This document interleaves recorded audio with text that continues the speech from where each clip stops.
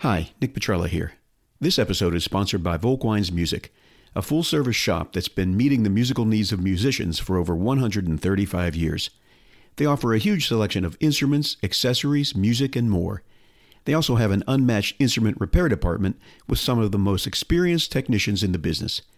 For years, they've serviced my personal and school instruments, and their attention to detail is why I and professional musicians from around the globe trust Volkwines to service their gear. Head over to volkwinesmusic.com to see what they can do for you. That's VOLKWEINS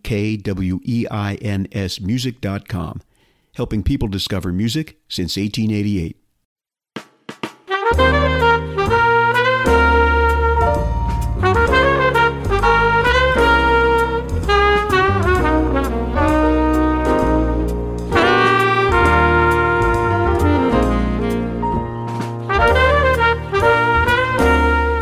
Welcome to the Arts Entrepreneurship Podcast, Making Art Work.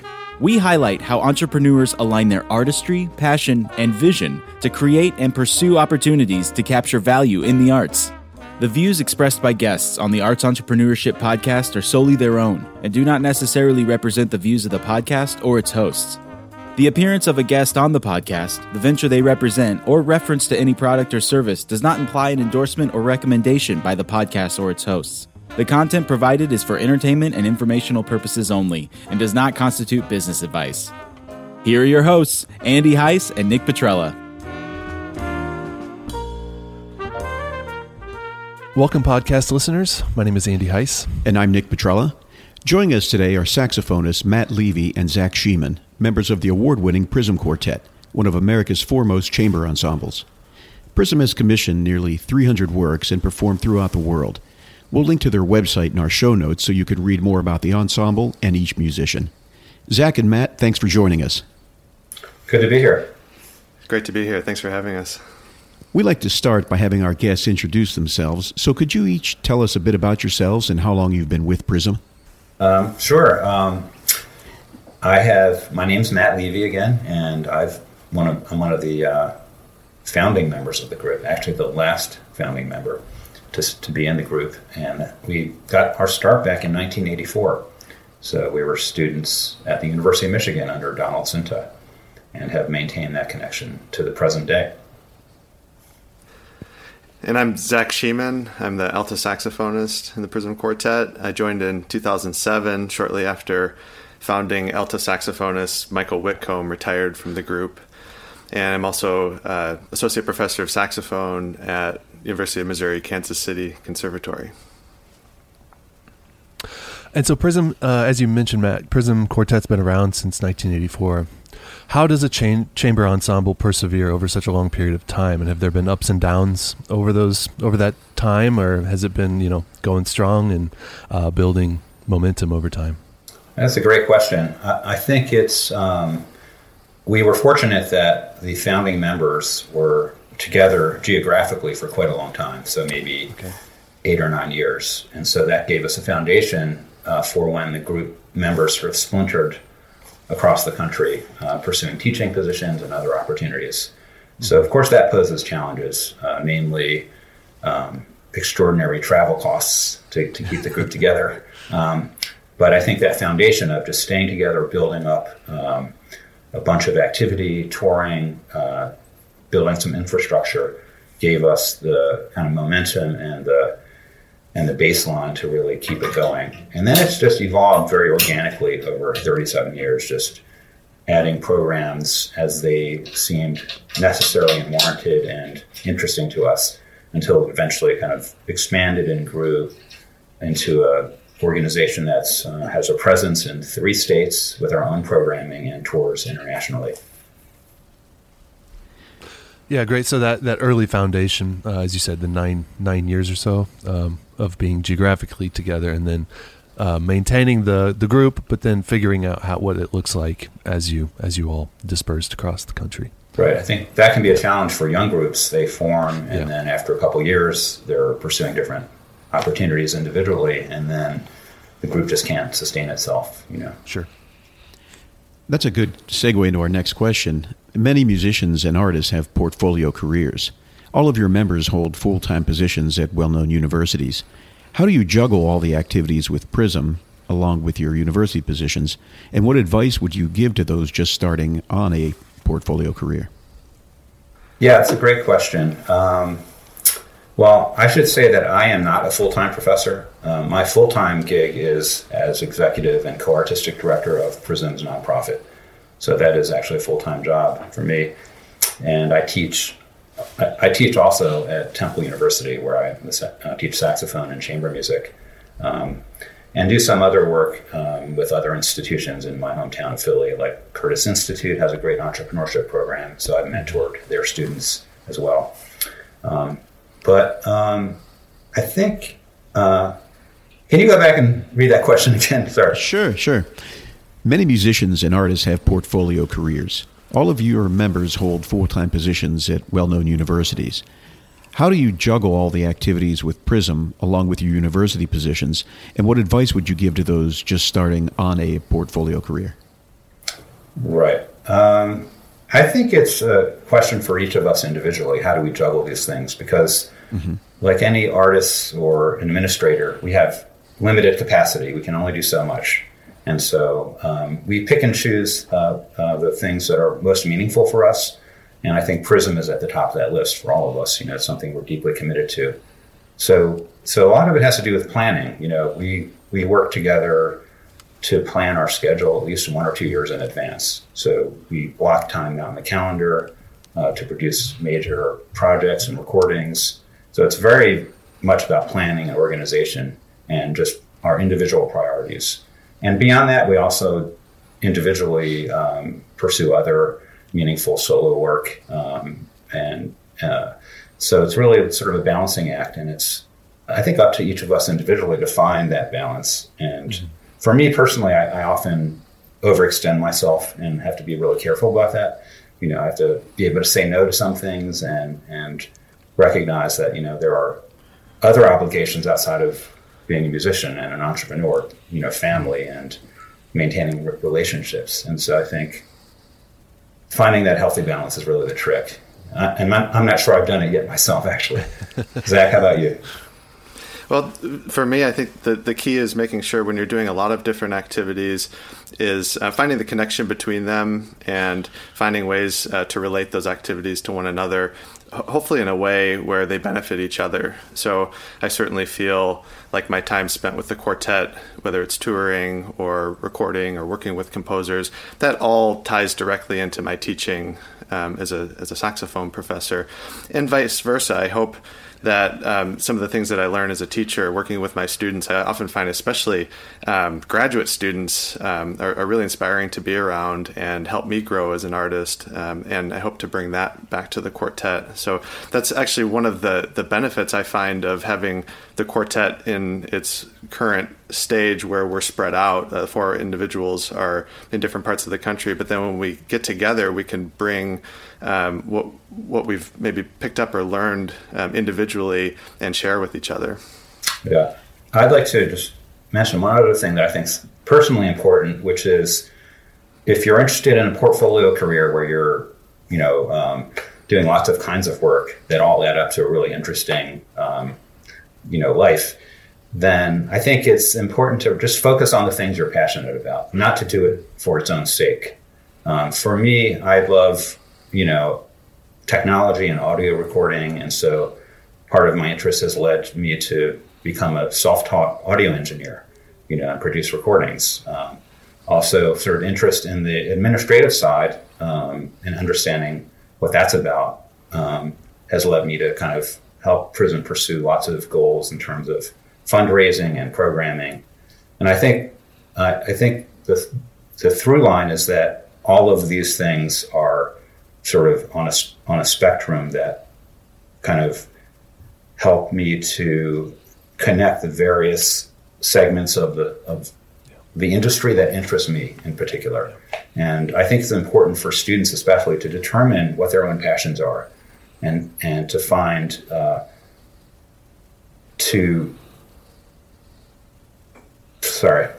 It's all good. Yeah. So to prioritize them, really. So what you're saying is follow your passions, and then it's up to everybody to manage their time. So time management sounds like it's kind of the theme. Right. So that you're what you're pursuing is organic to you and is what you're passionate about, and can go beyond just simply being a great performing artist, but also draw on your other skills and interests, whatever they may be, within the music sector. So the idea is to kind of coalesce all these skills so that they form a whole. Yeah, and especially early on, you do things. To your point about doing something you're passionate about, especially early on, maybe you're doing something because it allows you to pursue something you're passionate about. So, for example, maybe you are working a part-time job, doing something that allows you to gig or to give, whatever it is. Right. Yeah. Even those sorts of jobs can have their benefits. I was a waiter for many years early in my career. And I learned a lot doing that, like interacting, organizing, just the sheer mental demands of that sort of work, I think, can really serve you well. Right. So, yeah. So when and why did Prism launch ZAS Records? Is it part of Prism, or is it a for-profit subsidiary of the organization? ZAS is a program of our nonprofit organization. It's not its own organization. Simply a program of Prism Quartet Inc., which is a 501c3. And so we launched it in 2016 after having recorded at least a couple dozen albums for many different labels.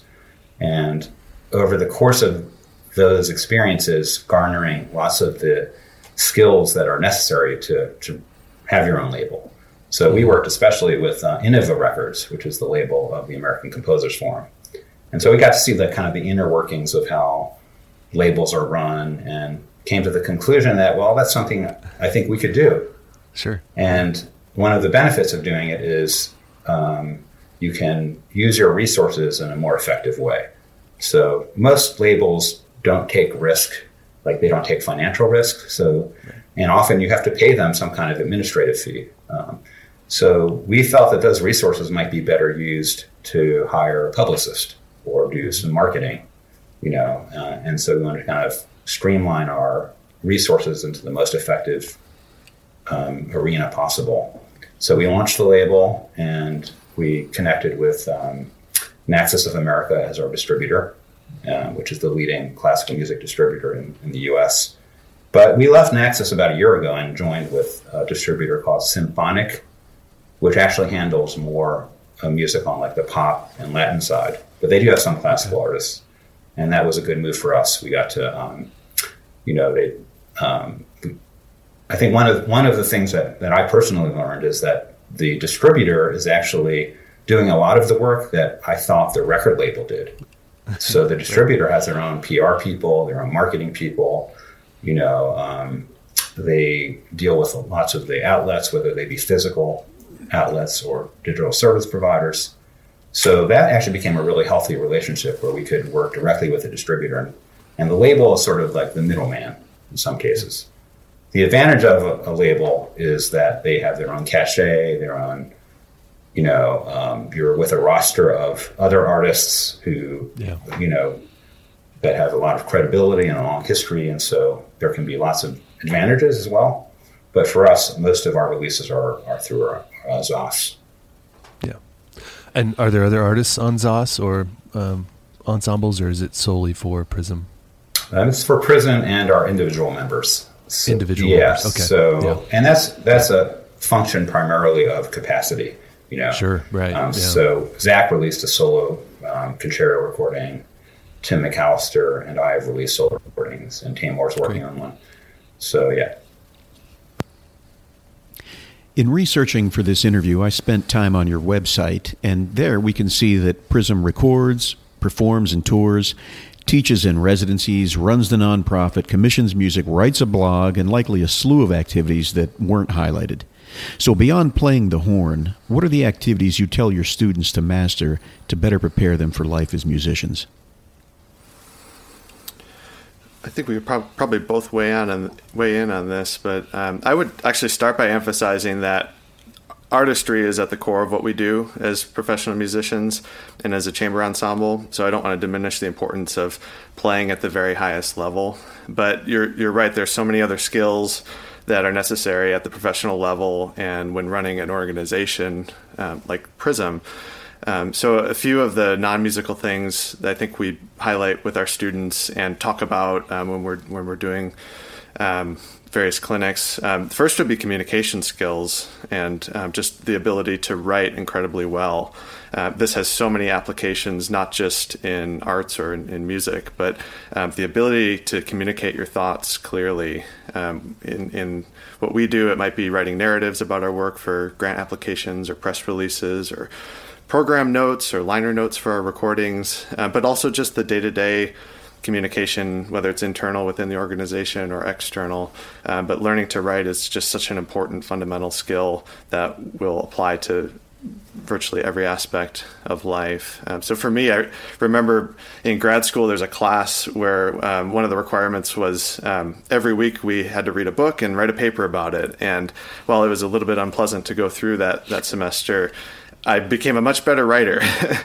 So you have to practice it like anything else. So I think with our students, we emphasize things like writing, you have to practice just like you practice your instrument. Same with speaking, oral communication.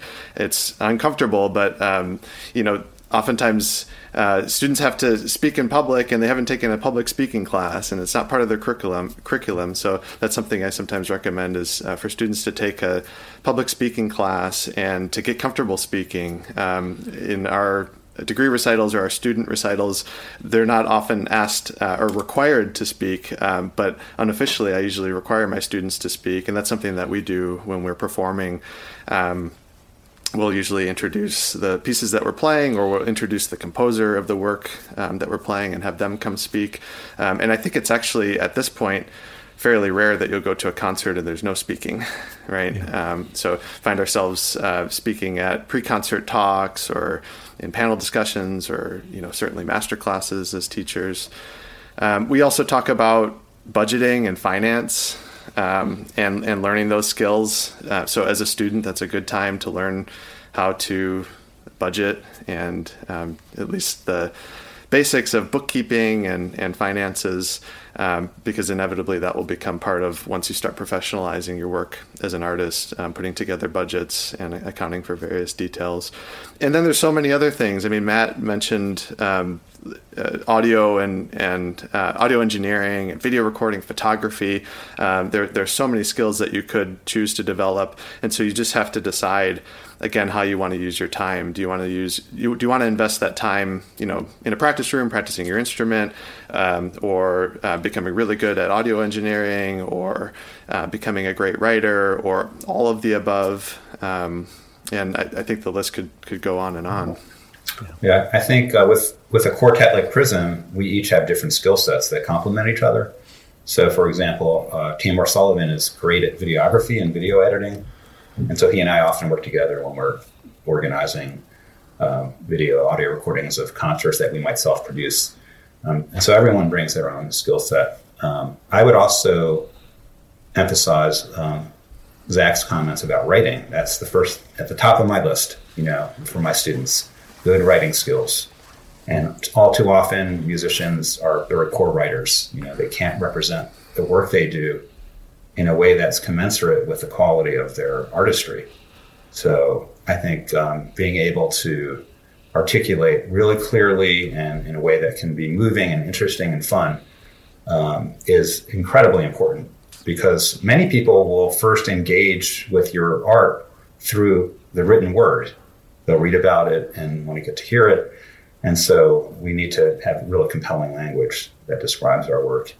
And I would say that's true for graphic design and photography and lots of other areas where the artistry may be at a really high level, but the other ways of representing the artist are at a much lower level. And so we need to keep everything at the same level or higher, as our music, So for Prism, that means we often engage like professional designers and photographers and publicists and people with other skill sets that can complement ours and amplify the work we do. And I think for students, they might be best served. They probably don't have enough money to hire all these folks, but they can start developing their skills, especially with writing. And on the financial end, I would say a budget is another way of telling a story. A budget is a representation of a project or an organization that is very illuminating. And so it's important to understand how to put these things together so that you can tell your story to potential funders, for example, and they can have a sense that, yes, you're working in the realm of the possible, and these figures seem to make sense, and you've covered all the bases with all the possible expenses. And so having like a sample budget is a really useful thing for a student to see, like what would a recording budget look like, or a budget for a concert series, and building it out is really, really helpful. Yeah. So as a nonprofit, as a 501c3, you have both earned income and unearned income. How does that kind of break down for Prism? Well, I could start speaking about that just as in the position of relatively newly elected treasurer in Prism Quartet Inc. And Matt can certainly go into more detail, but our revenue is a combination of earned and contributed. Mm-hmm. And so just for the audience, if you're not familiar, earned revenue for us would be things like ticket sales from concerts, performance fees from touring engagements, sales of recordings and merchandise, royalties from streaming or digital downloads, interest earned on cash reserves that might be in a savings account or invested. And for organizations like ours, this actually makes up a small fraction of our budget. Maybe 15 to 20% would not be unusual in a normal year. Yeah. And then in a pandemic, it's going to be even less because we're not doing a whole lot of touring. And then contributed revenue would include things like individual contributions, like donations, corporate contributions for us. We work with Con Selmer, whose instruments we play exclusively, and they help with our concert series. Grants we apply for and receive from government agencies and private foundations. And then in-kind contributions, which include services that members of our organizations contribute without compensation. So Matt referenced a couple of those things with some of the videography that Tamor does, or some of the post-production that Matt will do with our audio recordings, including editing and mixing and other things. Yeah. Looking back over the years, when Prism first started, we didn't have a 501c3, so almost all of our revenue was from through touring engagements, And then in about 1991, we started our nonprofit and gradually started receiving support and self-producing our own programming. And now we're doing programming in Philadelphia, New York City, and southeastern Michigan. And so we've garnered more and more support for those programs, and they've really kind of flourished. And we've been we've kind of cut back on touring a bit, so that we can since we have limited amount of capacity for all of these programs. So we've seen kind of a shift from almost all earned revenue to 20 or 25% or so. I think we hear that like healthy organizations should be like 50-50. But in reality, that's not always the case, and it really depends on your individual circumstances. And I think the one thing that is really important for us is to have really diversified income. So we're fortunate that we get support from foundations and government agencies in all 3 states. We have legal standing in each state. So our diversity is, although most of our revenue is contributed, there's still a great deal of diversity. You can't really count on any one funder to sustain its support of your organization indefinitely. So you have to kind of build that into the mix so that you have enough support from enough organizations that you'll still be able to kind of sustain your programming. Sure. Going back to 1991, when you decided to form the 501c3, what were the conversations around that, and what was the decision making? Why did you just make the decision to turn it into a nonprofit? Yeah, and we recognized that we would have access to resources, and we had great interest in commissioning composers. And so our first work, after forming the 501c3 was immediately applying for funding to commission composers. Okay. Yeah. So there were funding sources out there that you didn't have access to unless you were a nonprofit. Right. And that's still the case. Yeah, sure. There are lots of foundations that will use fiscal sponsors as conduits. But many foundations still don't recognize fiscal sponsors. So you really kind of need to be your own nonprofit to have access to those resources. True. It is also true that foundations are realizing that they have these kind of eligibility criteria have prohibited people from marginalized communities from receiving support. So we're seeing a shift in philanthropic circles to kind of loosen up those rules, to let more people in, and to be more fair in how they're distributing their resources. Yeah, that was actually a question I had when you were speaking, because it's not particularly onerous, but there are steps you have to do to become a nonprofit. Yeah, it's a whole legal process. And we use a great organization called Volunteer Lawyers for the Arts, and they helped us to file all the necessary paperwork. It's also something that can be difficult to maintain. I wouldn't do it right out of the box. Right. I think if you're forming a chamber group, maybe you stay together for 5 to 10 years and see if that is something that is truly sustainable, and then you consider a nonprofit, because you do have to maintain. You have to file forms, tax forms, state registrations, hold board meetings, keep minutes, maintain a board, all the stuff. So it's a lot of work, and it's only worth doing if you have a really great core to the ensemble and the organization. You can start just by becoming registering as an LLC or some kind of organization to, and then eventually transition. That's great advice. Yeah. Thanks for listening. If you like this podcast, please subscribe. Visit artsentrepreneurshippodcast.com to learn more about our guest and how you can help support artists, the arts, and this podcast.